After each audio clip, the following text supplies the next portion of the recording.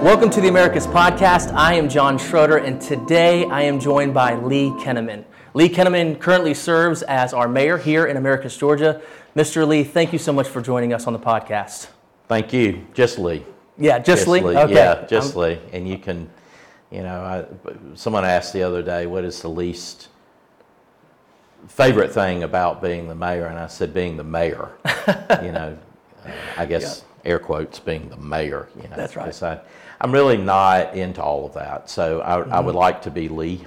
Yeah. And because that's who I am. Or, students used to call me K-Dog, and some still do. So, I'm not really much on the titles and all that kind of stuff. No, that's great. That's great. But I know I have to do it because we'll talk about it, I know, but part of the thing about being mayor is that there is an expectation to perform those ceremonial duties, and the public needs a mayor. Yeah, absolutely. Absolutely. Yeah. Well, I'm still learning because I'm from the north. My family is. Come down to the south. Been living in the south for a long time, and Mr., Mrs., all of that. So I've been integrated into that, and now as I'm getting older and meeting others, you don't have to do that. And I'm like, okay, I don't know which etiquette I'm supposed to follow, but I start off with Mr. and then we go from there. That's fine. So thank you so much for coming on. So I actually met you. I ran into you at Cafe Campesino. Yeah, now Sweet Georgia. Yeah, Sweet Georgia, right? Yeah. And I was just sitting there with my kids, and we were having fun. We were actually looking at houses to buy here. Yeah. And I saw you, and you noticed us, and you kind of leaned over, and you took the risk of kind of building a new relationship and started to introduce yourself. And we just kind of started talking, and I was like, man, this guy's great. What a way to welcome us into this community. And then we started kind of doing the contact information of how do I get to know you a little bit more. And then I recognized, okay, this is Lee Kinnamon. This is also the mayor. And I said, wow, what a great representative for this city. And so I was so encouraged by that. We talked a little bit on the phone. And I would just love, you were elected mayor in November. Right. And so tell us a little bit of the story of Lee Kinnamon growing up, summers, holidays here in Americus, all the way to becoming an elected mayor in Americus. Yeah. And I was elected on my birthday, actually. That's awesome. November the 2nd last year was election day. So it was kind of a special birthday. So I am not an insider, nor am I an outsider. I'm an insider-outsider.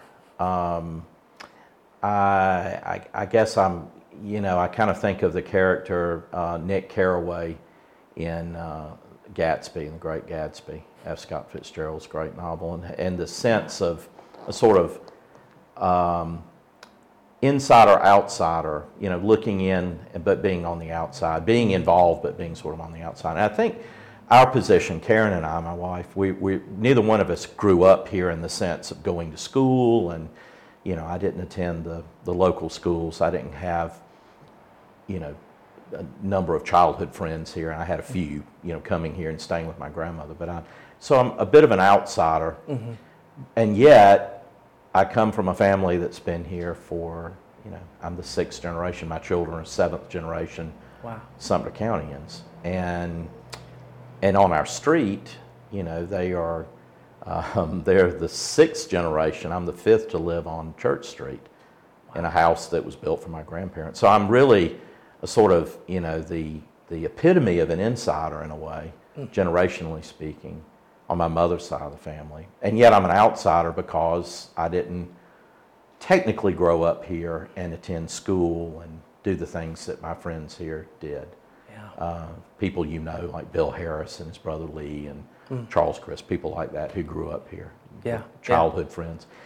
So it gives a certain perspective, I think, a certain, a sort of macro view maybe of things. I can see things a little bit in a broader sense than somebody who actually grew up. Did you enjoy coming to Americus when you were being a kid and becoming part of that? Yeah, and I was steeped in the family's role in establishing this place because my family played a fairly significant role in the founding of the community. And oh wow!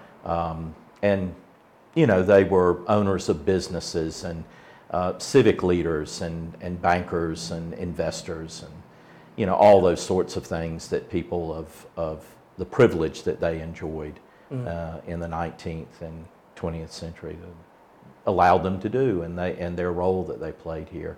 And we're blessed with a lot of the artifacts and the archives, and people tell me I live in a museum. So and we do in a sense. Our house is somewhat of a museum of local history and family history. Furnishings that go back into first part of the 20th, but even earlier into the 19th century, mid 19th century. So, and things that have been handed down.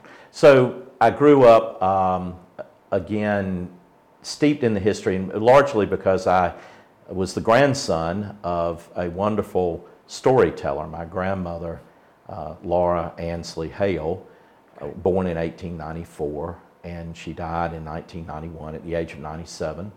In perfect mental condition, health the whole time. Was the consummate Southern lady storyteller, the little old lady who likes to tell the stories about the family. So I grew up hearing all of these things.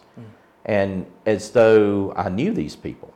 So the ancestors that are on the family tree, and we have letters, and we have diaries, and we have their writings and their editorials that they published in the newspaper, and we have so you can kind of get to know them. I was looking, for example, this morning at a collection of letters that my great-great-grandfather, Major Moses Spear, wrote when he was in Europe in 1889 at the Paris Exposition. He had been in England with my great-aunt Carrie, my great-grandmother's sister.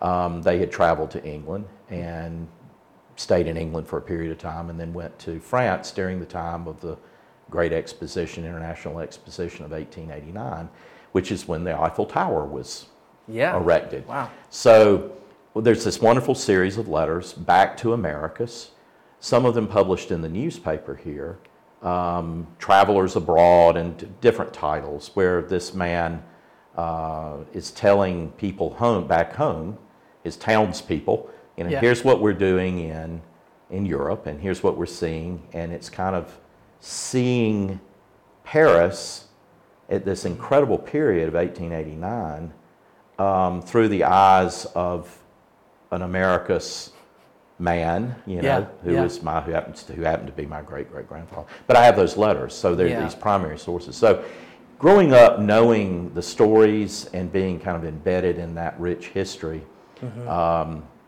gave me a kind of insider view, and yet, an insider creds, and yet I'm an outsider still, because I grew up in Atlanta. I mean, I was born at St. Joseph's Hospital in Atlanta, and grew up. My parents were, moved to the suburbs, East Point area. East Point is where I went to school, public school, Fulton County Public Schools, and the East Point, College Park, Hateville area, Tri-Cities. And that's where, my childhood largely took place. And so what was it like for your parents? So I guess your parents then moved out of Americus to go to the my Atlanta father was area? actually from Cartersville, so it's only on my mother's side that I have the generational connection to Americus. Yeah, my father's people, I always joke, my father was the first person in his family to attend college. He did so on the GI Bill. He was 16 when he enlisted. He had to get permission from his parents to enlist in the U.S. Navy. Went overseas. I think he was 17 when he actually went on board the USS Chincoteague and sailed through the Pacific throughout the war. Was at Iwo Jima and did all those things. So I grew up with a man, Ray Kinnamon, who, my namesake, I'm Raymond Lee Kinnamon Jr., he's Raymond Lee Kinnamon Sr.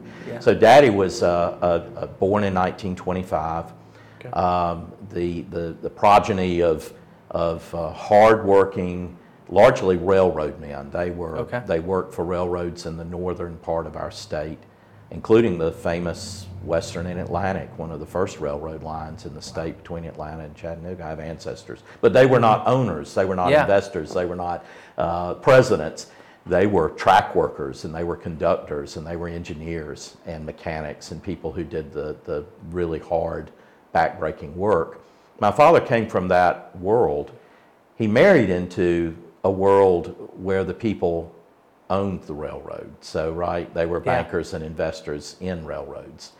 College educated back into the 19th century. The women in my family had been educated since the 1830s. Wow. Wesleyan, they were devout Methodists, and they were educated at Wesleyan Female College in Macon. And the men went to Emory College in those years at Oxford. So it was a very different, two very different people. My father breaking away from that background of no college, no opportunities. The GI Bill provided him, and it's a great American story. I mean, my father was a beneficiary of the GI Bill. He told me one time, I said, wasn't World War II a terrible thing? He said, yes, of course it was horrible, and I witnessed terrible things, and it was frightening. But it was the best thing that could have ever happened to me, because the benefits that accrued from my enlisting in the U.S. Navy and serving and being able to go to college, get educated, and then have a life beyond Cartersville, Bartow County, Georgia. Yeah, that's right. In our brief conversations, just your ability to be vulnerable, to take risks, to build new relationships. Where do you think that came from as you grew up? I mean, are there people in your life that really just encouraged you, or were there certain things that took place that just kind of helped build that character in you? Ray Kinnamon, my father, never met a stranger. That's awesome. So, living kind of in his orbit, he was a big personality. He was flawed.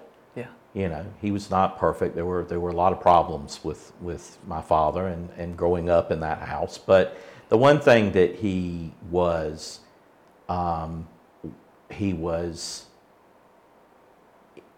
loved everyone. He was able to make a connection on a very real and meaningful level with I never saw him unable to communicate with people. Wow.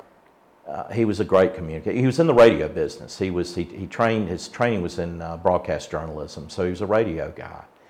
And we're fortunate. There's still some recordings of him doing one of those barn dance. He was country music DJ, so the barn dance shows, introducing Patsy Cline and other people like that. That's fun. In the Metro Atlanta East Point Auditorium, in fact, in the 1950s and early 60s. And so he's this radio guy. He was this big personality. If you talk to my friends in East Point, the guys, young women I grew up with, people I grew up with, they loved my daddy. They loved Ray Kinnamon because he was this incredible presence and personality.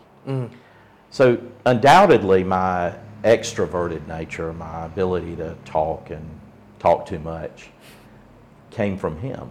Yeah. Because in him I saw a person who never met a stranger. He had this uncanny ability to really, it seemed to me, connect with people he had just met, perfect strangers to him. Yeah. And this is why my friends growing up in childhood loved him. Yeah. They loved him because he honored them. I mean, he didn't talk, you talk to them, they'll tell you this. Yeah. He didn't talk down to us. He was really interested in what we had to say. He really seemed to care about what we thought.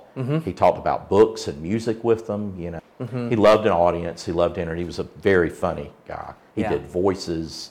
Yeah. He imitated people. I mean, he was just a performer. And so I guess I got that, some of that charisma. Some, it affected me, I guess, in the sense twofold, that it gave me a kind of confidence, and I had a model of it. Yeah. But also living in that shadow, in a sense. Yeah, I was about to say, kind of stepping into your own, unique identity. Individual. Yeah. He was a cheerleader for me, though. No matter what I did, I mean, I could play something on the piano, and I'm not a pianist. I studied theory and composition, used the piano just to compose, but I would play some little throwaway line or something, just some noodling. Oh, that's great. You need to do something with that. I like the way that sounds. I mean, he was not a musician. Yeah. My mother was. She was a pretty well trained pianist, and would put me in the bathtub when I was little. Ansley too, my sister, and we would shrivel. It looked like prunes, children. having bath time, and Mama would be in the living room playing Chopin and Rachmaninoff and Chopin preludes and so I had this musical education from the bathtub, listening to my mother play the piano, and she was entertaining too. She was a more serious sort. She had a good sense of humor. She wouldn't have been able to be with my father as long as she was had she not had a good sense of humor. Yeah, she had to keep up a little bit. Because he was never serious. Yeah. Right? He was never, you never knew if he was being, and so I'm the same way. It really, that part of me, my students would tell you, like former students, classroom situation, we never know if he's being serious or not. Yeah. There's always that kind of, I always want to mess with people, I suppose, and play and joke, and say things that kind of put people off guard a bit. Yeah. I mean, I have that. It comes from Ray. Ray Kinnamon gave all that to me. Yes. Because he did all of that. So you go to college, and then you make your way to Americus. So how did you go from, okay, I'm not going to take this route, but I'm gonna take this route instead? And then what led to that? The same problem. Okay. So what do you do with this Swanee liberal arts education? I mean, what do I do? I mean, I'd read, like one of my classes was Augustine, Aquinas, and Luther. Yeah. Right. So I mean, you can imagine, in the key readings in between those three touchstones, the big boulders that you're stepping from, Yes. one to the other, and all of the materials in between. So, but what do you do with that? Well, I knew I had to have a job. I mean, we were not wealthy I mean, we were comfortable, but we were never to the point where I could just say, well, I think I'll, read Augustine, or I'll go and do whatever. I mean, I have no means of support. Now, I knew I had to do something. And I thought, well, what do you do with this? I enjoy reading. I enjoy writing. I like to think about things, solve problems, mental gymnastics, all that. Law school. Or maybe pursue a theology degree or PhD at Harvard in religion, which I looked at that. Took the GRE, took the LSAT, decided law school. Okay, so I did an internship with the State Supreme Court of Georgia. I worked for Chief Justice Marshall, Tom Marshall, who is from Americus, came from Americus. I was his intern for a summer, and worked for the public defender in Fulton County for a summer, and trying to get an understanding of law. Got into senior year, 11th hour, kind of once again. Had been admitted to law school. I paid the deposit, in fact, to the University of Georgia. I had been admitted to Emory and University of Georgia, so we wanted to go to Georgia. Paid the deposit. Was home for that summer. This was 1987. It would have been in the early summer of 87 when I graduated from Swanee. And the phone rang, and Dean Brown Patterson, I mentioned him to you. He had studied under C.S. Lewis at Oxford. Anyway, Brown Patterson called, and the dean of the college, and he said, how would you like to come back and be assistant director of admission at Swanee University? And we'd already paid a deposit now. I'd already made up my mind. I said, sure, I would love to do that. I guess I need to come up and meet with you. He said, yes, we need you to come and talk with us, and yada, yada, yada. So I think, oh my God, what did I just? I hung up the phone. This is in the days of the kitchen phone, with the long cord and all that. That's right. So I hang the phone up, and I thought, uh-oh. So I walked into the living room. My mother, I'll never forget, she was in the living room reading the newspaper at the time. And I said, Mama, how would it be if we gave up the deposit to Georgia, which was a fairly sizable amount of money for the time? And I said, that was Dean Brown Patterson at Swanee, and he wants me to come and interview and take a job as assistant director of admission. And she never even took the paper down. She simply said, I never really thought she wanted to be a lawyer anyway. Never moved the paper, and I thought, how awful. Why didn't you say something? Why didn't you? Mm-hmm. And years later, she told me, she said, it was not my place to direct your life at that point. You had to you had to find your way yourself. Yeah. Which I did. So I went back to Sewanee. In the meantime, Karen graduated. Another reason probably I wanted to go back to Sewanee was she was 3 years behind me. You know, she hadn't graduated yet. Mm-hmm. And I was in love. We were in love. I mean, it sounds quaint and, you know, corny, but Karen and I have loved each other for 32 years now. Longer than that, actually. We've known each other a good bit longer than that. So, wow. So I don't go to law school. And I began working in the admission office at the University of the South. I do some traveling, even up north. I remember one trip to Indianapolis, and I left later than I should have. I flew out of Nashville and arrived in the snow. The plane lands, it's getting toward dark, and the snow is just falling, you know, and I'm thinking, oh, dear Lord, I don't know how to drive in the snow. Because at Sewanee, when it snowed, I just wouldn't drive. I mean, I didn't know anything about it. I came out of Atlanta in South Georgia. I didn't know anything about driving. That's right. So, and this was in the days before cell phones and GPS and all that manner of stuff. So, you know, you're on your own. You have a gumstick map, you know, with somebody had written, you know, magic marker directions on there. So you're trying to hold this and drive in the snow. So anyway, long story short, I did the admission deal. And what I began realizing, though, was that I thoroughly enjoyed talking with teenagers who were looking at their next steps. As bad as I am at it, I was able, it seemed, to coach people in their, you know, decision-making process, and interviewing them and all that.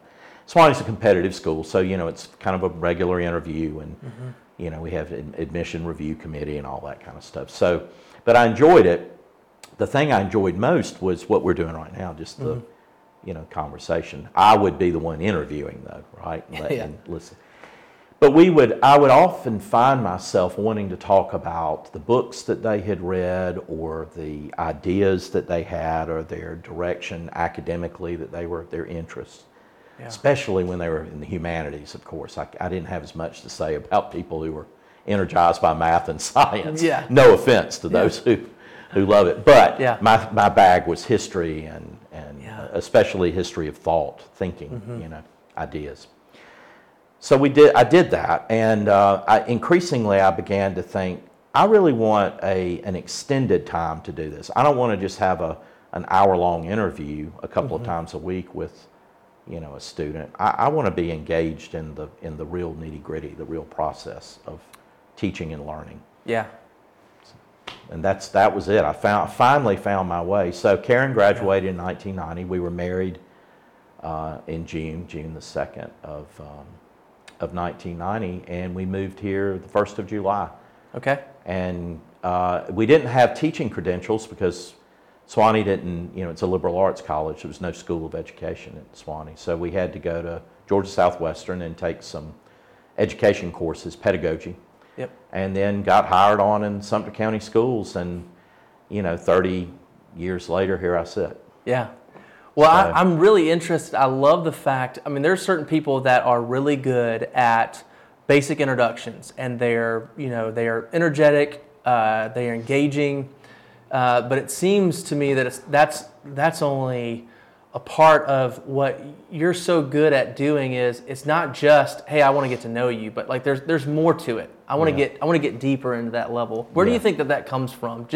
Not just saying hi and being energetic for the first 30 seconds, but a deep need. I mean, you're taking students, you're trying to help them figure out their deepest questions. Yeah. You're wanting to where do you think that comes from? Because I despise small talk. Yeah. I really despise small talk. I'm not very good at it. Mm-hmm. And that might be a certain social awkwardness. I really don't do well at small talk. Yeah.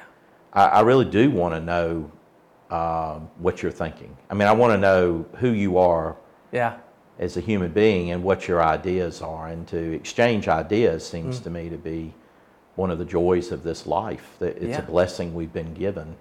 I think God wants us to think and to ponder important questions. I don't think we're meant to be robots. Yeah. Right? Yeah. We shouldn't be on autopilot, just cruising through the world. I think we're called to look into deep, complex questions and grapple with them. Yes. So in my study of religion and philosophy, that energized me. And it energizes me when I have those conversations with people. Yes. And the back and forth give and take of ideas. And I just don't like I don't think, I think we're more than small talk. I think we're more than the recent score or the weather, you know, where you're going for vacation. I mean, I just think we're more than that. Yeah. I mean, I love music, I love art, I love literature, history. I'm energized by those things. I also like to fish and hunt. So I can do, I do have some basis to be a guy, and all that kind of stuff. But even those activities take time, and they take effort. It's not just something you can just walk out and shoot something or fish. No. You might be out there for hours just engaging into that. And it's meditation for me. I mean, it's a time for me to get out of my head. Yeah. And walking a trout stream in the North Georgia mountains is a form of, it's a spiritual practice, really. I mean, it can be.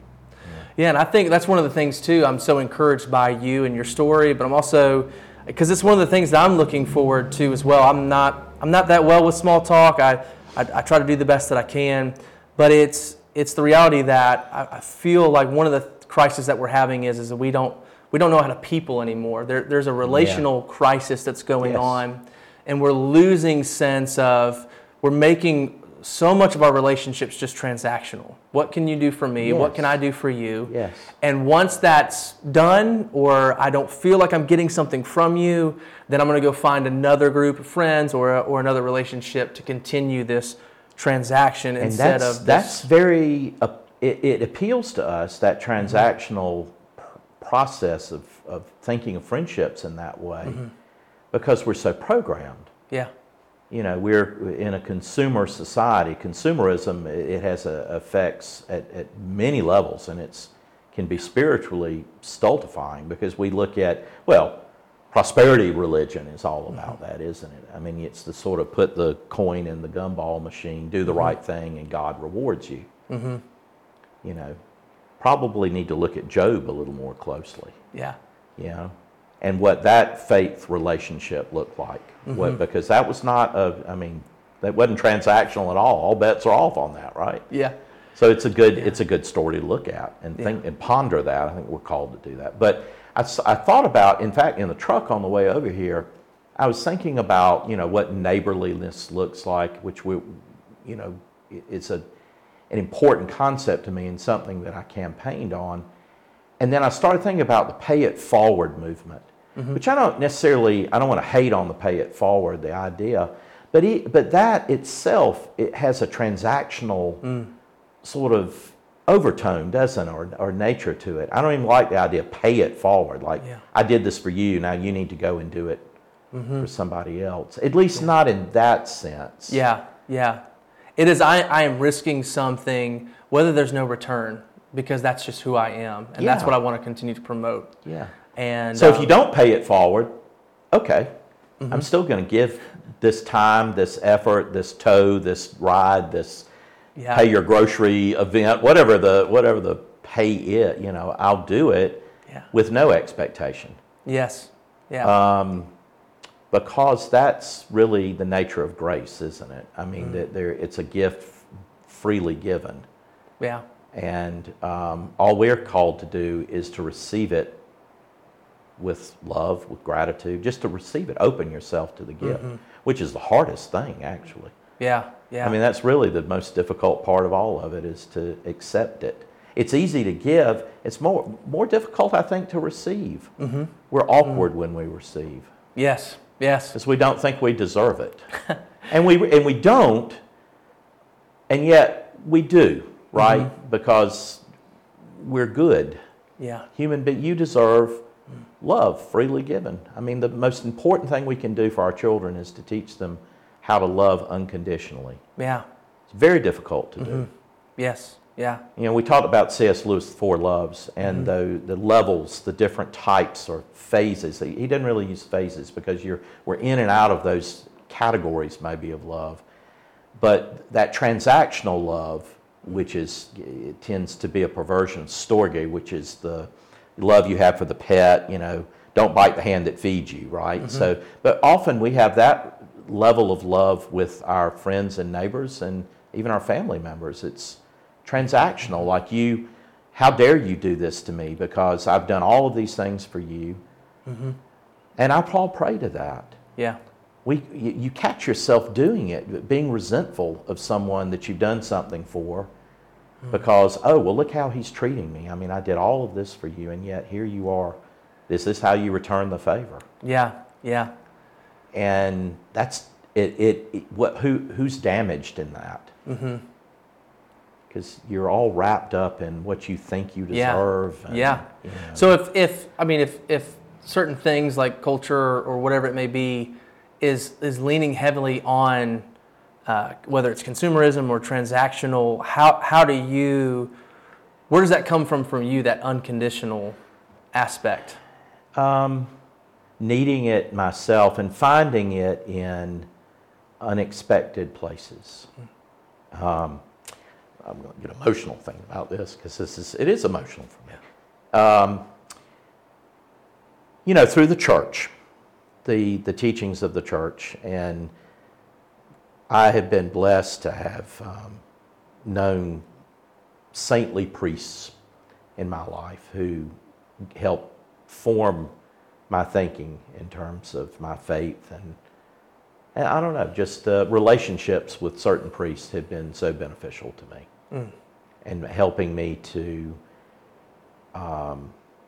see beyond the intellectual faith. I mean, I had the background in theology, philosophy, and so forth at Sewanee, but more an experience of faith and the modeling of what it means to be Christ-like, what that really looks like. And it's not something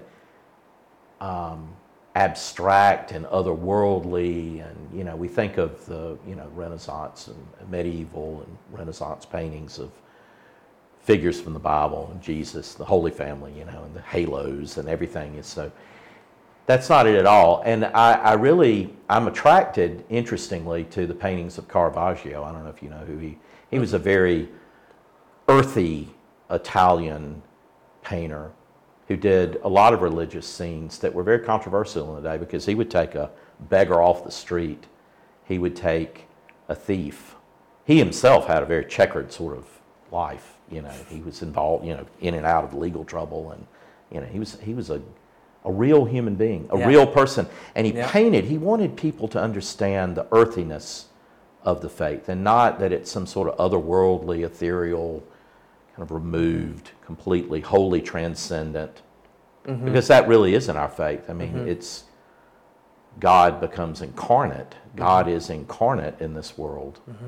And it's in the world, it's in this that we meet the divine. Yeah. It's here, it's right here. Yeah. So that's why I guess I like those paintings, Caravaggio's painting, because they're very, they're gritty. And so anyway, I think that as far as a faith journey or a spiritual understanding of my role, maybe, I guess, is when we connect with people on a real level. We get away from small talk. We move away from superficial, guarded conversations. I've talked with you about fear. Fear is the enemy. Fear, trying to protect yourself, trying to justify yourself, trying to defend yourself, trying to look good so that you don't lose credibility. Yeah. Whatever those fears, fear of loss, fear of failure, fear of having no money, fear of scarcity, all of those things they drive bad behaviors. And they destroy relationships. We cannot have a good relationship if we're living in a state of fear, paranoia. Yeah. Yeah. Because you're always going to be fighting or fleeing.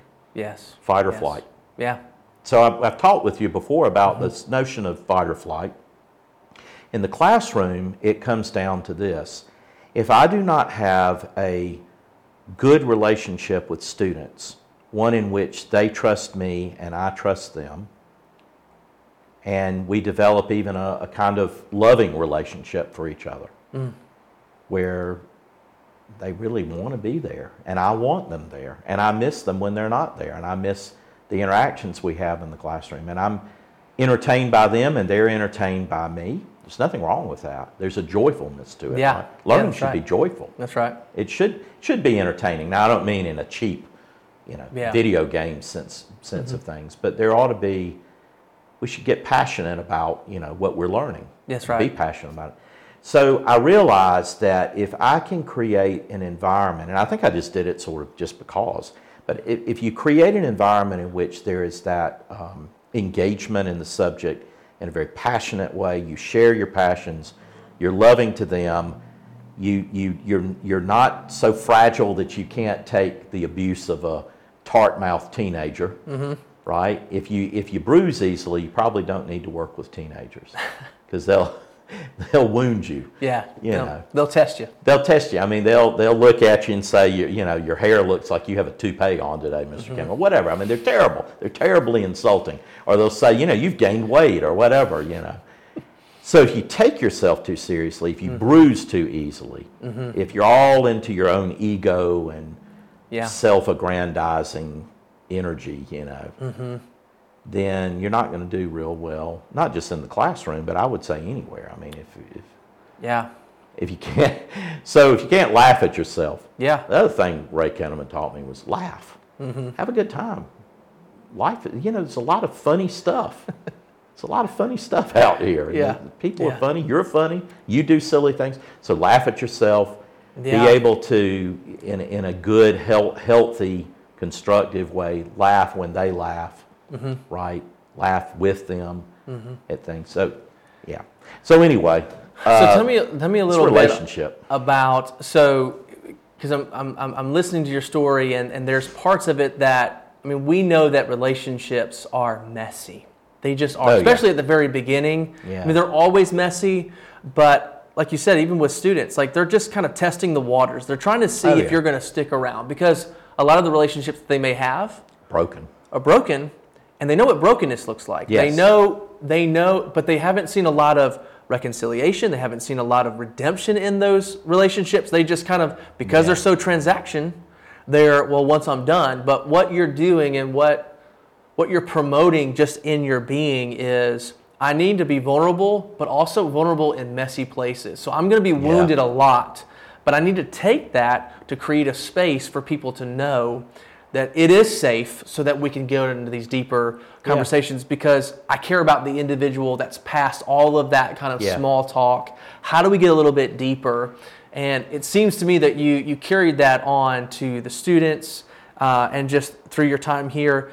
And so what does that look like even as you transition to mayor? Do you feel like that's kind of been a staple of you, of people saying, I really trust Lee Kinnamon? You don't give up on people, I think, is the key. I think going back to the classroom, I can think of a lot of times that I had a particularly difficult student, behavioral problems,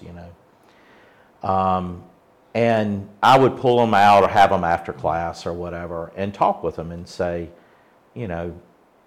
I feel like you're unhappy. Start with that. You're not real happy. What's going on? I didn't have a lot of discipline referrals. The only time you would get a referral to the office in my room would be you did something I had to refer, like if you started a fight or something, that would be, you have to take action on some things. But just if they were disruptive or if they said something insulting to me, I didn't just order them out of the room. I would talk with them,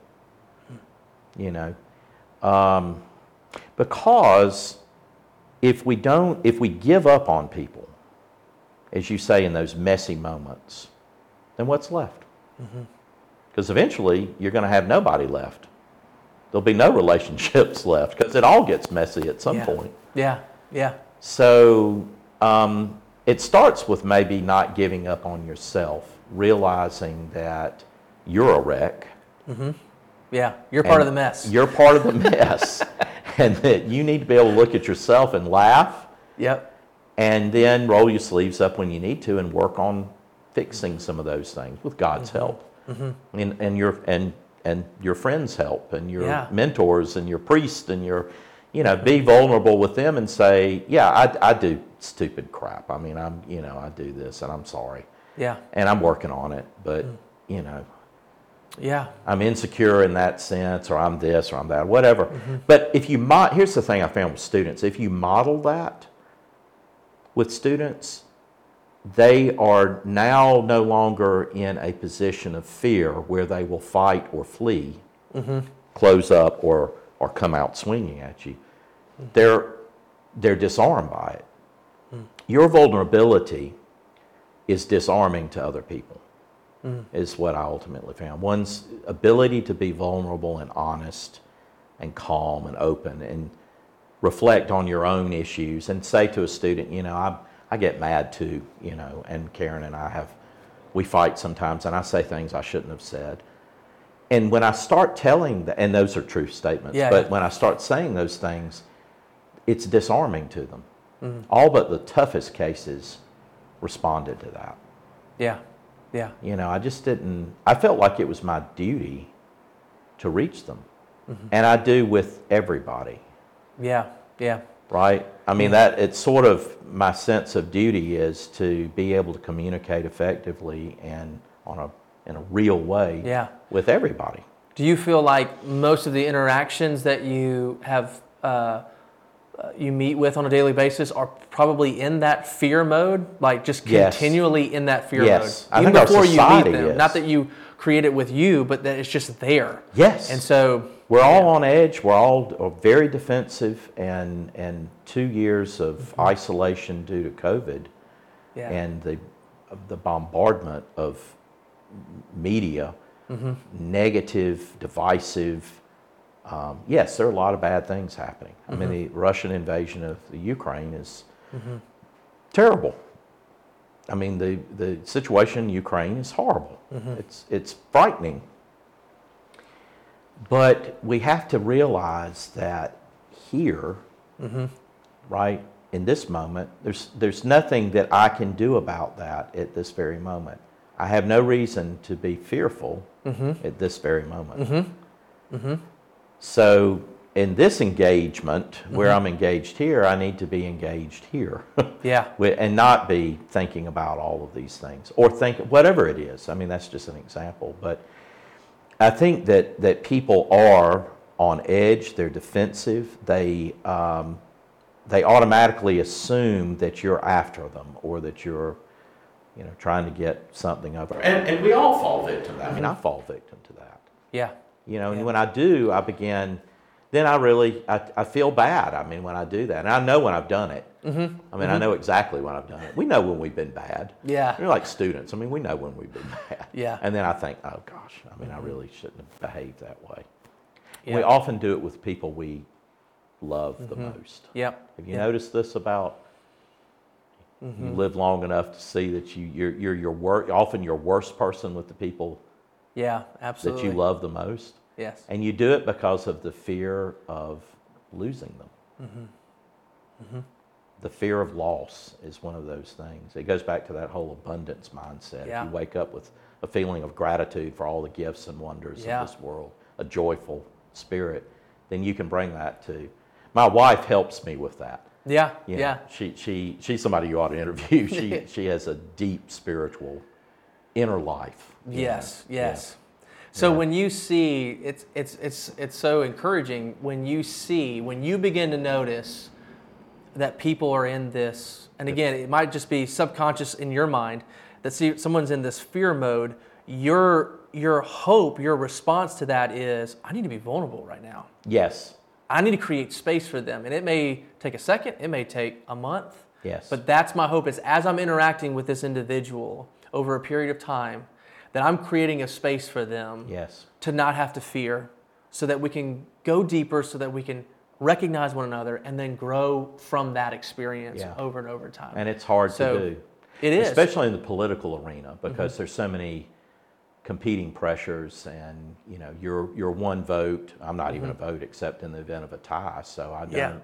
And there's political baggage and background that when you're newly elected, you're walking into. Because these people have served with each other. Only two of us who are new on the city council. Okay. Yeah. I'm new as mayor, and then Nicole Smith, who is new as a council person. And the rest of the people on council have a history with each other and with the former mayor. Yeah. And so there's all this baggage that you and past that you sort of inherit. You walk into this. And it's difficult. I mean, it's challenging to me. Yeah. Because, So you came on, and people saw you in such a way that they wanted you to be the mayor, right? I mean, that's kind of I didn't want to be mayor. Yeah. I mean, I could really definitely tell. Want to be. I mean, I did. So people encouraged you, said, hey Lee, I think you need to do this. I think nagged me. Yeah. And so you do it, and here you are. You are now the for better or for worse elected mayor. Yeah. And so tell me a little bit about, we had talked about it on the phone, just this idea of like what's a mayor's role in a city? What do you feel like your part in this city is? Well, maybe to tell you why I ultimately broke down and did it, because I think it'll help. Yeah. So when Karen and I retired, we both taught for 30 years, and I was tired. I mean, I wouldn't say burned out, but I was ready for something different. And I was really thinking, I'll have all this time. I can read what I want to read. I can go through the documents and papers in the family archives and papers, and I can do things in the yard and take care of the house. And we can travel. Because COVID, kind of interrupted those travel plans a little bit. But we were talking about, pretty extensive travel in Europe, like going and living in Europe for a month or so. And I had a bit, I had kind of an idea of what all that would look like. And Karen's, she loves to travel. She would go all the time. And I do too. And I wanted to go back to Italy. We took students to Italy and had a wonderful trip. And I would like to spend time in the hill country, Tuscany, Umbria, and get to go to Florence and stay for a while and be able to take the train to Florence and stay and see, not be rushed. Right? Yeah, that's right. Not be on the tour bus and be rushed. Just hang out, soak it up. And so I finally graduate from high school. I'm in the class of whatever that was, 2020, I guess. Yeah. So I finally graduate from high school, or 2021, and I was in the class of 2021. My students always joked, you think you'll graduate this year, Mr. Kim? No, it's not going to be this year. I can't quite pass enough credits to. But I finally did. Yeah. So I graduate, and Karen and I, began thinking about the next chapter. At the same time, I'm getting, calls. Friends. I won't name names, but they know who they are. But a lot of people began to push me in that direction and say, you're the natural person for this. You have the background. You know people. You know people across the community because, of course, we taught 30 years in the public schools, predominantly black students. When I first started teaching, I think the percentage of white to black students in Sumter County high schools probably maybe 15 or 20% white. So we were rooted. That's right. In both sides of what we call both sides of the community, which I hate using that because it's one community. But as we see things, sadly, because of our history in a town like this, we're divided.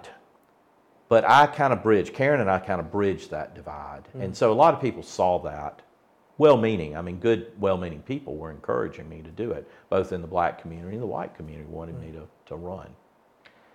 And I resisted, and I really did. I for a long time, I was saying, no, and people would, stop me in a restaurant and pass me on the street and say, Mr. Mayor, you'll be our new mayor, and I'm, no, I don't want to do this. Well, I wanted to have fun. I wanted to Yeah. just not be responsible for anything. I've done a lot of things. I've chaired a lot of boards. I've done, what I've done, all the stuff I've taken charge of. I didn't want to be in charge anymore. Yeah.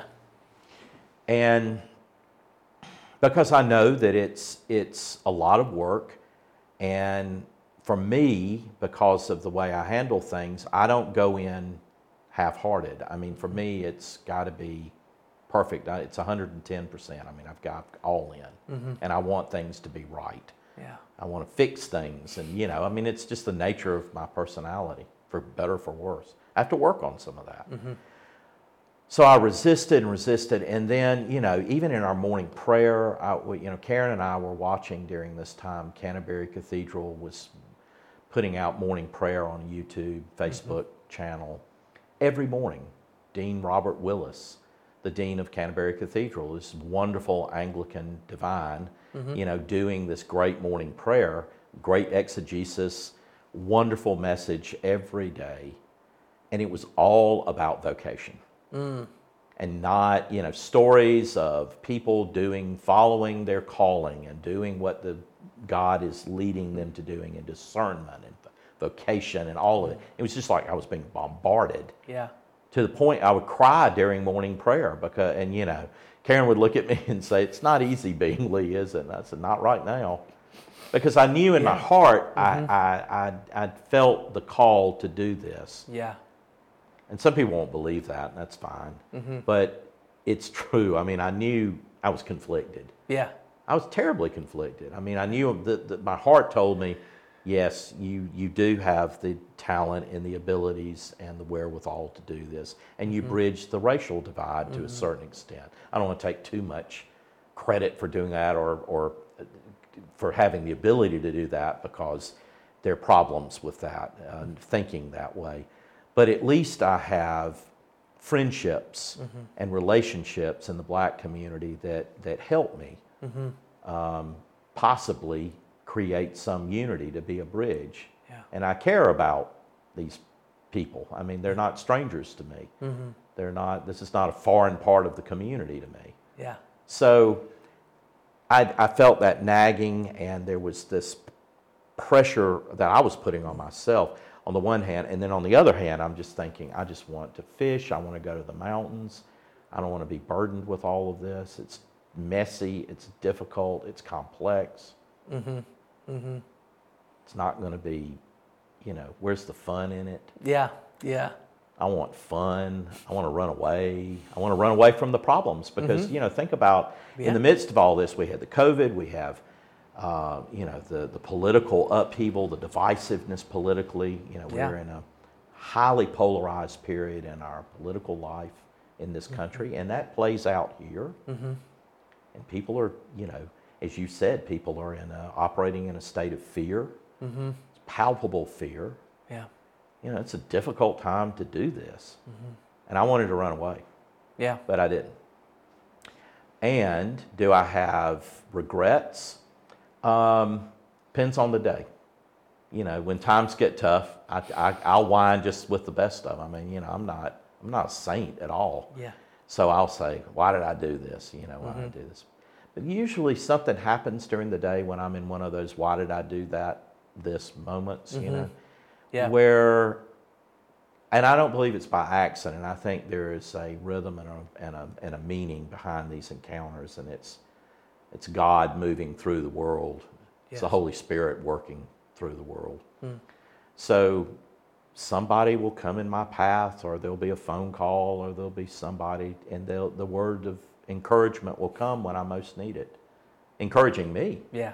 Wow. Saying, like, we're glad, we know these are tough things that you're dealing with, but we just want you to know that we support you. And I mean, I get that, believe it or not. I know it. And I'm grateful. I'm so grateful for it, because the people don't know it comes at that very moment when you really were feeling pretty bleak. Yeah. Wow. And man, it kicks in. Wow. So I have to be grateful to God for those people who are conduits of God's grace, who are saying those things to me, or just being nice to me. Yeah. That's right. That's right. Just being kind, just being good. Wow. Which I hope I do. I try to. Mm-hmm. Yeah. Well, I've been encouraged, like I said, just moving into the area and just knowing that you as the mayor, you have experienced messiness, you've taken risks, you've been vulnerable, and that moment where you could say, okay, I'm kind of done being vulnerable, I'm kind of done taking risks, I kind of just want to this is the end of that story. Yeah. You're continuing to fight, but that's still costing you. I don't think we ever can get away from that. Yeah. I mean, the perception is that we can. Yeah, I thought that okay, I've done my part. That's right. I really had. I still, after all, I've done my part. I mean, I've served the community. I've chaired this. I've been a teacher for all these years. I've helped kids get into college. I've done all these things. Yeah. But God has a way of determining that next chapter for us, whether we want to be receptive to it or whether we want to tune the radio so that we can get the message or not. My station, the dial is always a little off. Yeah. I can hear the broken message and see bits and pieces. Of course, we don't see through the glass clearly, right? But here's the thing. When you stop looking, you're going to stop seeing. So we have to keep looking. And I guess that's what I was trying to run from was I didn't want to look at I didn't want to look. Yeah. I wanted to isolate myself, pull back, retract, pull away. And comfort and ease. The biblical, story of Moses, and he's with his father-in-law, and he's got a setup, right? Yeah. And he's been hooked up with a good situation, enjoying life, and then God said, "No, you got to go to Egypt. You got to go back. You got to go to Egypt. Yeah. You have to go do this." No, why me? Yeah. No, please not me. Don't make me do that. And we're all in that. We're always there.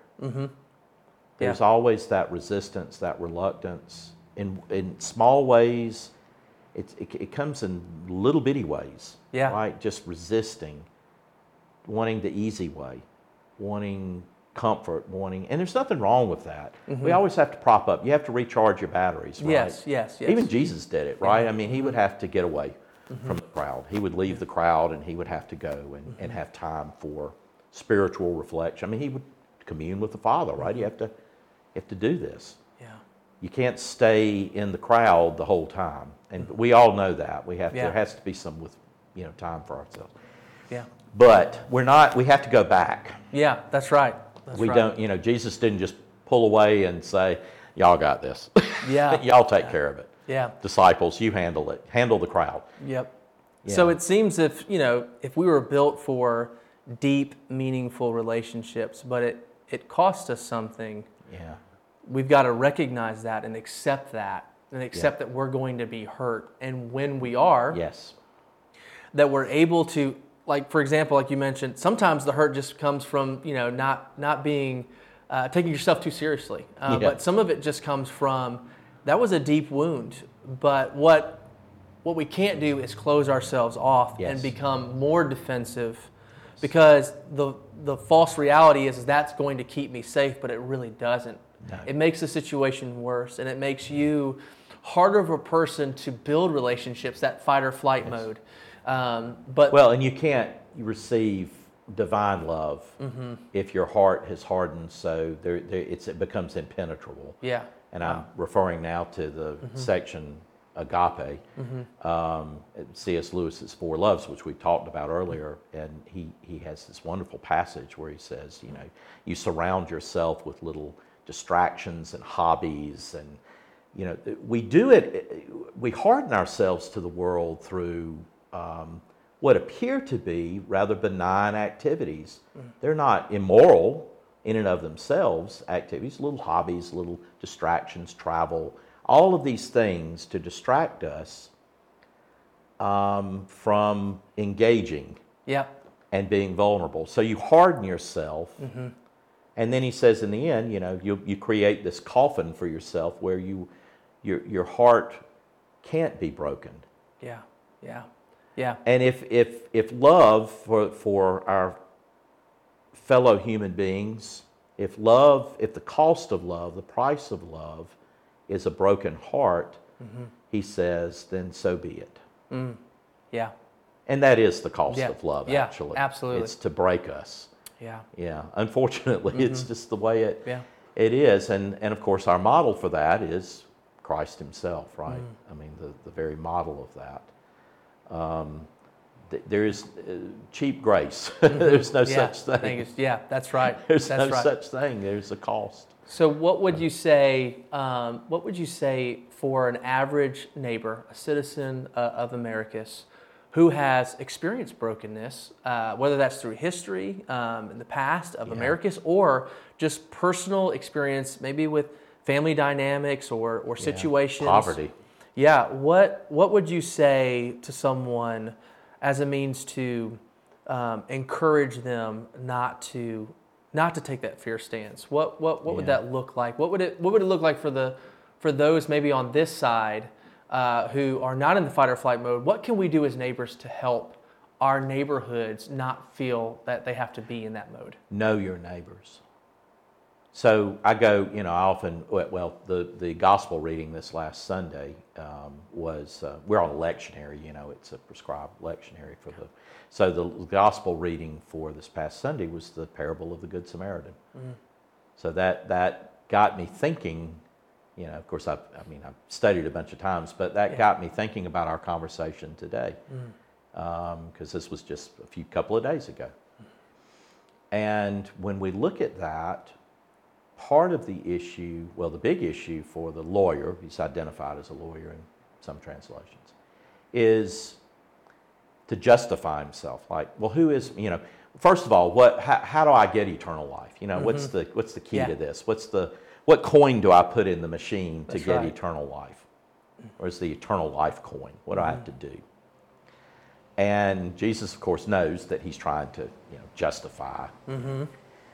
And, goes back to the law. Love God, love your neighbor, right? Well, who is my neighbor?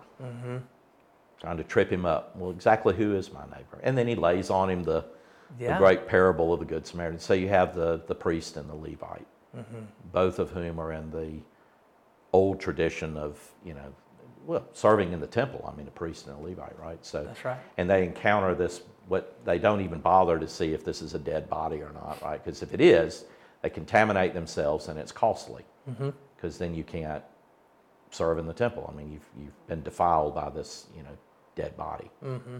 The law, the letter of the law. That's right, yeah. The legalistic approach to all of this.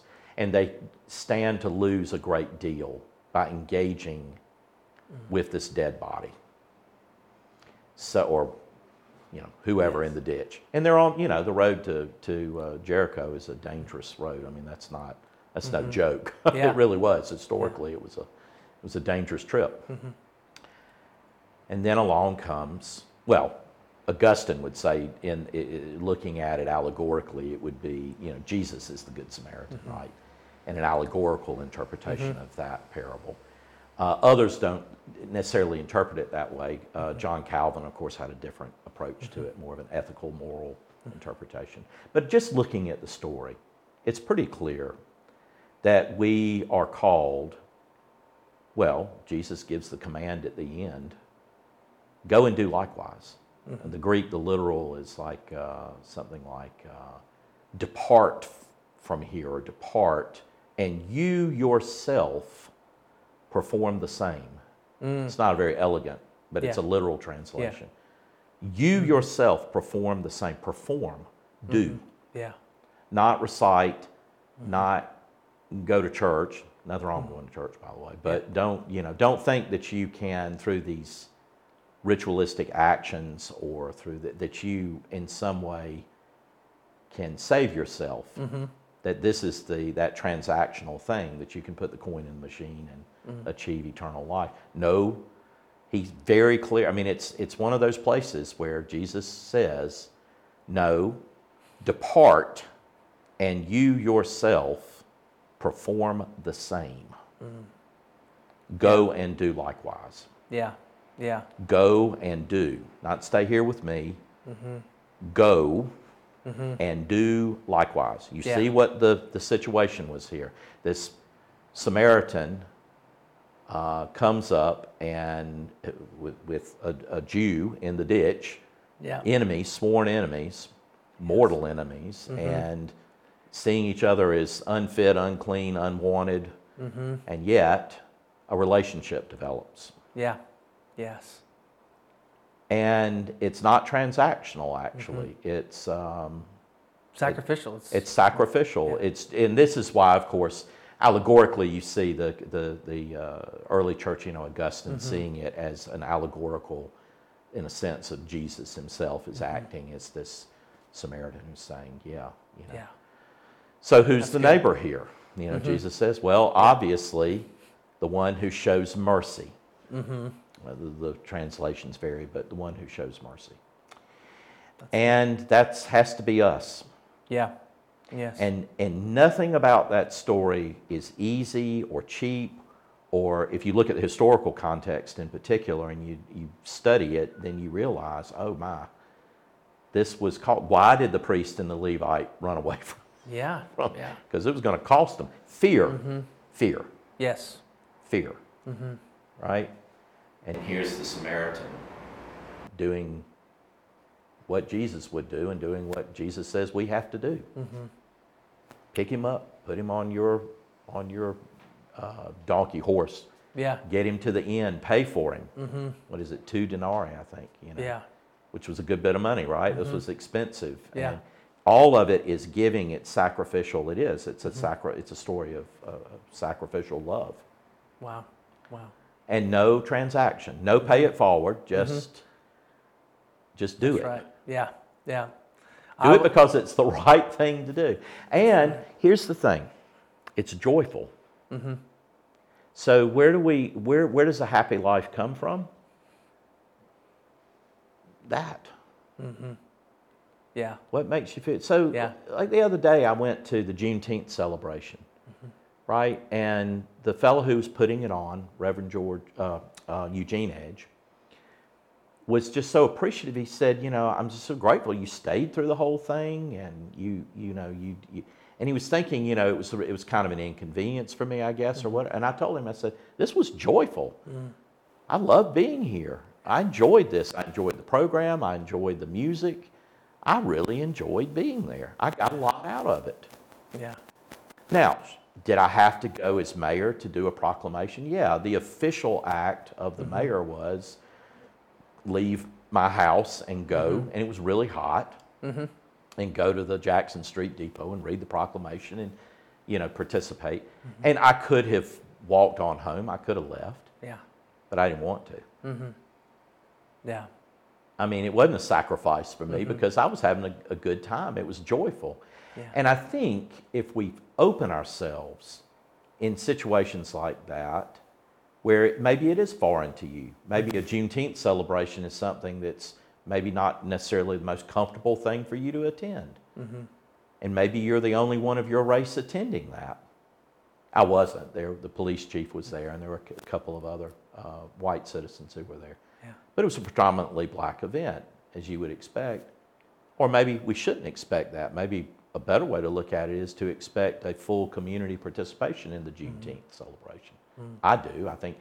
And I would tell people, go because you'll enjoy it. Go because it is joyful. Go because you will learn. Yeah. But I get it. You have to open yourself to that. You do have to be a bit vulnerable. There are people who would be afraid to go to that for a host of reasons. Yeah. So, overcome those fears. It takes courage. I think that's a word. At the end of our post-Eucharistic prayer in the Episcopal Church, one of the lines is, "Give me strength and courage to love and serve you with gladness and singleness of heart. Send us now into the world with strength and courage to love and serve you with gladness and singleness of heart." And it takes strength and courage to do what we have to do. Yeah, yeah. I agree with that. Yeah. I agree with that. That's Courage. good. You have to overcome some of those fears. If you're a little afraid about what it's going to be like to go to the Juneteenth celebration where you may be the only one of your race, and I would say the same of African Americans coming to a predominantly white celebration in our community or whatever it is, take a, chill a little bit. Don't be so paranoid about it. Realize that you'll probably have a good time. Get over the fear. Come participate. Yeah. Talk to folks. Yeah. That's the way we'll do this. That's the way that we can build unity. And if I can do anything as mayor to get people to encourage people, first of all, know your neighbors in your neighborhood. Go up to events. Show up at events. Show up. Participate. Come to the events. Whether a lot of people in the black community say, well, that's a white event. People in the white community say that's a black event. There is no such thing. It's an event. Juneteenth was an event. Yes, I'm a white mayor. But I was perfectly received, loved. Of course, I taught, a lot of the people who were there, I'd had relationships with them through the schools, either co-workers or students or former students or parents or whatever. But they will embrace everybody. They've treated everybody that way. It was the wonderful, joyful, loving event. And I had a great time, and it was a deep honor to be able to present that proclamation. Wow. I really do mean that. And it would be the same, I would say the same in the black community. Come to, let's say, for example, the Lee Council House for a history talk, which it has predominantly been a white organization. It's integrated now, but it's historically been a white organization. Let's build a little courage, come participate, and you'll be surprised at how much fun you have. Yeah, yeah. Joyful events, And the more that you continue to have that vulnerability and continue to take those risks, hopefully, and others do it the same, understanding where it comes from, you have to be in a state where you're not in fight or flight. Yes. So that you can give that out to others. Yes. And that requires inner work. Yeah. So this goes back to my own faith life. My faith journey, my spiritual development is important and formative in my role as mayor. Yeah. You need me to pray. You want to encourage me. Yeah. Lee, have you prayed this morning? Or pray with me, or pray for me. Yeah. The community needs to understand I need that. I have to do that for myself. I do it for other people. I encourage it. But it's important when I get up in the morning to get my head straight. I pray traditional prayers like the Our Father, of course, and others that are written and traditional within the tradition of the Book of Common Prayer, the liturgy that we use in our church. But I also pray simple things like, when I get up, thank you.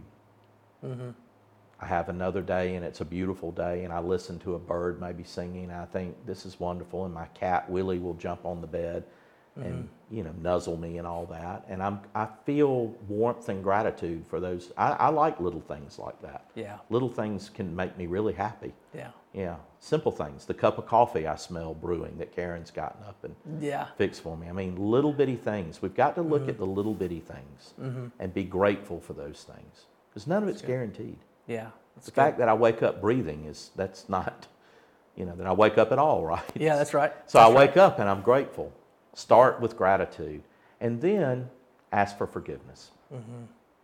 Step 2, after I do that, is, I don't deserve any of this, and yet it's all given to me. It's a wonderful gift, but help me be a better person today. Where I messed up yesterday, and you think about the things. If I was cross with someone, or if I misjudged someone, or if I acted out of fear, help me, be better. Forgive me for what I've done. That's good. And I will seek forgiveness today. If I've offended someone, I'm going to be intentional about asking for forgiveness. That's good. And then the third part, give me strength and courage to love and serve you with gladness of singleness. I say that line a lot outside the post-communion prayer. We say it every Sunday, of course, after communion. But I say, please give me, courage, strength and courage to to love and serve you with gladness and singleness of heart. Singleness of heart. Not to be conflicted, but to serve you courageously. Give me the strength to do it. That's good. It won't be perfect. That's right. But it's not going to be anything without you. Yeah, that's right. It will be absolutely nothing without you. So if I do that a lot, and I will say that same little mental prayer in my head a lot of times when I'm in a situation. Council meetings. Somebody's talking and it's divisive or it's combative or there's tension. Thank you, God, for allowing me to be here to use my gifts. Forgive me for if I have done anything that harms you, that harms this situation, that does not further the kingdom. And give me strength to do what's needed in this moment. That's good. Just real quick. Yeah, that's really good. Real quick. Thank you. I'm sorry. Help me. That's good. Thank you. I'm sorry. Help me. I love it. So anyway. But I have to do that because if not, I won't be worth a plug. Well, that's encouraging. And I think that, as people listen, especially those in Americus, and they see that this is, a voice in our community, a large voice in our community, that if we can pattern that, our neighbors will feel safer and be able to build relationships deeper. Yeah. So go to your neighbor and take them a pot of banana pudding or something. I mean, seriously, it's in small things. Absolutely. Pick up some trash.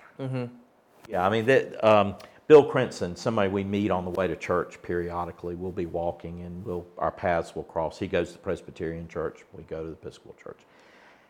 And he always has a garbage or a Walmart bag or a grocery bag, and he's picking up trash all along the way and putting trash in the bag. Yeah. And I told him the other day, I said, you are a wonderful citizen. This is the model that we all need to follow. It's a small thing. It's a very small thing. And yet it is big. It's powerful. That's good. Yeah. That's good. Little things. All right. Well, Lee, I want to leave this podcast with a couple rapid fire questions just to leave you with. So let me ask you this. I heard that you are a trivia person. And so if you had to pick three members... A trivial person? Or no, a trivia. Trivia. Some might say I'm a trivial person. No. Pick three members to be on your trivia team. From our community? No, well, just anybody. If you could pick anybody to be on your trivia team, who would you pick? Let me think. I don't know. I'd want someone like George Will or somebody like that, an intellect, a writer, an intellectual, somebody who would know, let's see, another person, pop culture. I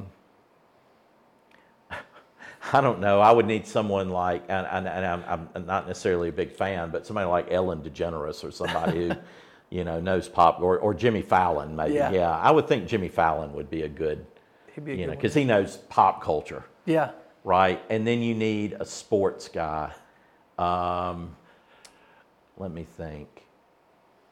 I'm trying to think who would be. Oh, I don't know. One of my younger friends, like Matt McKenzie, he lives here in town. He's nice. A sports, or his brother. Yeah. Yeah. Just rocking it. That's good. Yeah, I mean, you got to have a sports. Yeah, got to have it. Person. Gotta have and so I would have an egghead, and you need a pop culture person who's got his finger on the heartbeat or the pulse of pop culture. And then you need a sports person. Yeah, I love it. I love it. Okay. Favorite movie or book you've watched or read recently? Well, a movie that we watched just recently.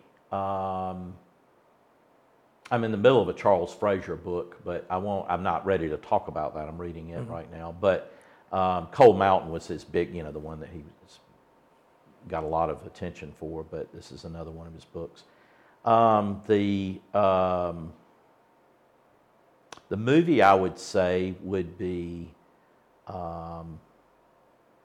Elvis, believe it or not.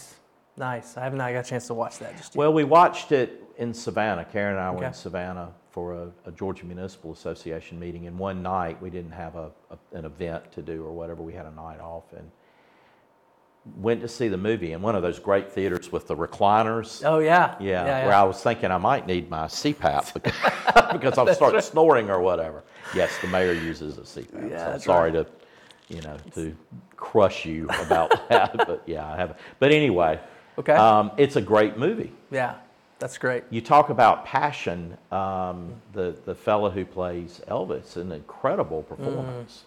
Yeah, Truly incredible. I need to go watch it. Very soon. Powerful movie. All right. What secret about the universe would you most want to learn? Secret about the universe. I would want to understand time. I would want to have time explained to me. Wow. That's good. That's good. It really messes with me, the whole concept of time. Yeah. Yeah, the eternal now. I don't know if you're familiar with that concept of the eternal now, but that all time actually collapses past, present, and future into this moment. Yeah. That this is all that actually ever is real, or it really exists. The past doesn't exist. The future doesn't exist. The eternal now is all we have. Yeah. So, I mean, I get that in a way, Yeah. but I want to unlock the mystery of time. Yeah, that'd be good. That'd be amazing. All right, last question. Yeah. All right, so I just moved into Americus, and I'm from Albany, and so you have Albanians. So what are people in Americus called? This is just like I kind of just personally want to know, like, is there an official name for someone who's from Americus? Crazy? No. Crazy. Yes. No, just kidding. Yeah, that's right. No, Americussers. I've seen that. I mean, that's All right. that's been used in our Okay. earlier history. I think it was used to describe a merry band of cusses. That's right. Yeah. Cussers. Yeah. Yeah. So That's yeah, awesome. Americussers, I guess. All right. Well, I have Americusians. I have one to put in the vote if there is ever going to be a vote. Okay. So, and this is not an original idea, but the word Americusian. How does that feel to you? Americusian. How do you like that? That sounds more European, doesn't it? That has it's It like does have a very European. They're Americusians. That's right. I don't know about that. All right. I don't know All about right. Well, I pitched it. So Yeah. if it ever comes back around, we'll see. So, see. You'll know it's because I put it in the hat. A book that I would recommend, I do want to go back to that. Okay. Because there is a very good book. It's been out for a little bit, but it's an African-American writer, a woman in Louisiana, Mississippi. I think she teaches at Tulane, I think, is where she is. Jasmine Ward, and the name of the novel is Sing Unburied Sing. Okay. It's a very fine piece of writing, and she's a Southern writer. Grew up on the coast, Louisiana, Mississippi, and comes from that tradition, that background. But it's a fine piece of writing, and it explores in a contemporary context a lot of very important issues, I think. Okay.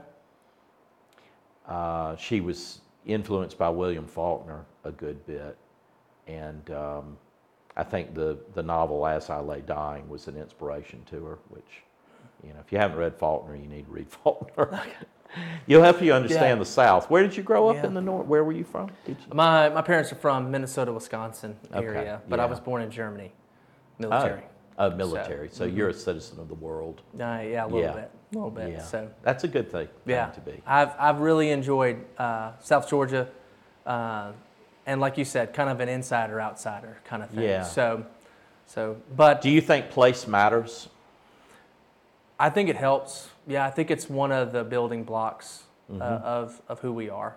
Yeah. And I think that if we can recognize that we have all been compromised in some way, it helps us to realize that we have been kind of in a bubble, and it's good to see what's outside of it so that you can appreciate what you've learned, but also be willing to look out. So we have to live out our lives in a particular place. There's a particularity to living out our lives, our faith journey, but our Yeah. lives. And it's lived out in the particular, not the abstract. Yeah. And so I do value place and believe that place does matter. The history of this place matters. Yes. Yeah. It informs where we are and what we're doing right now in the present. And it has a bearing on the future, of course. And who we are as a people is shaped by this place. Our geography matters. Yes, our absolutely. history matters. Yeah. And of course, I would say that. I mean, I taught it for 30 years. Yeah. But I actually believe it. I do believe that we need to know more Yeah. about who we are and where we came from. Yeah. That's huge. That's huge. So place matters. Yeah. Yeah. Anyway. Well, thank you so much. I've enjoyed it. Lee, thank you for coming and for sharing your story. And I'm your guinea pig. I'm the first of your interviews, I guess. well, you're the second, but I mean, we are still very fresh into this. So Okay. I'll take second. Yeah, I'll take second, right? I am second, right? Yeah. Thank you so much for your time. And I look forward to more interactions with you, and also just seeing our city enjoy one another and trust one another by being vulnerable. So and thank you for I that. appreciate the fact that you're giving us a chance, that you had faith in this place. You saw something good here, opportunities, possibilities, fertile ground maybe, and you chose us. And we're grateful to you for doing it, because I think y'all are going to make a great addition, and you have a house here in the historic district, and I mean, you're an answer to a prayer. You are. Yeah. You're an answer to a prayer. You're people that we want to encourage to come here. Yeah. Because this is a good place. Yeah. It's a great place. Yeah. Sound like a mayor now. Yeah, that's right. No, thank you. Thank you for that. Yeah. So. Sure.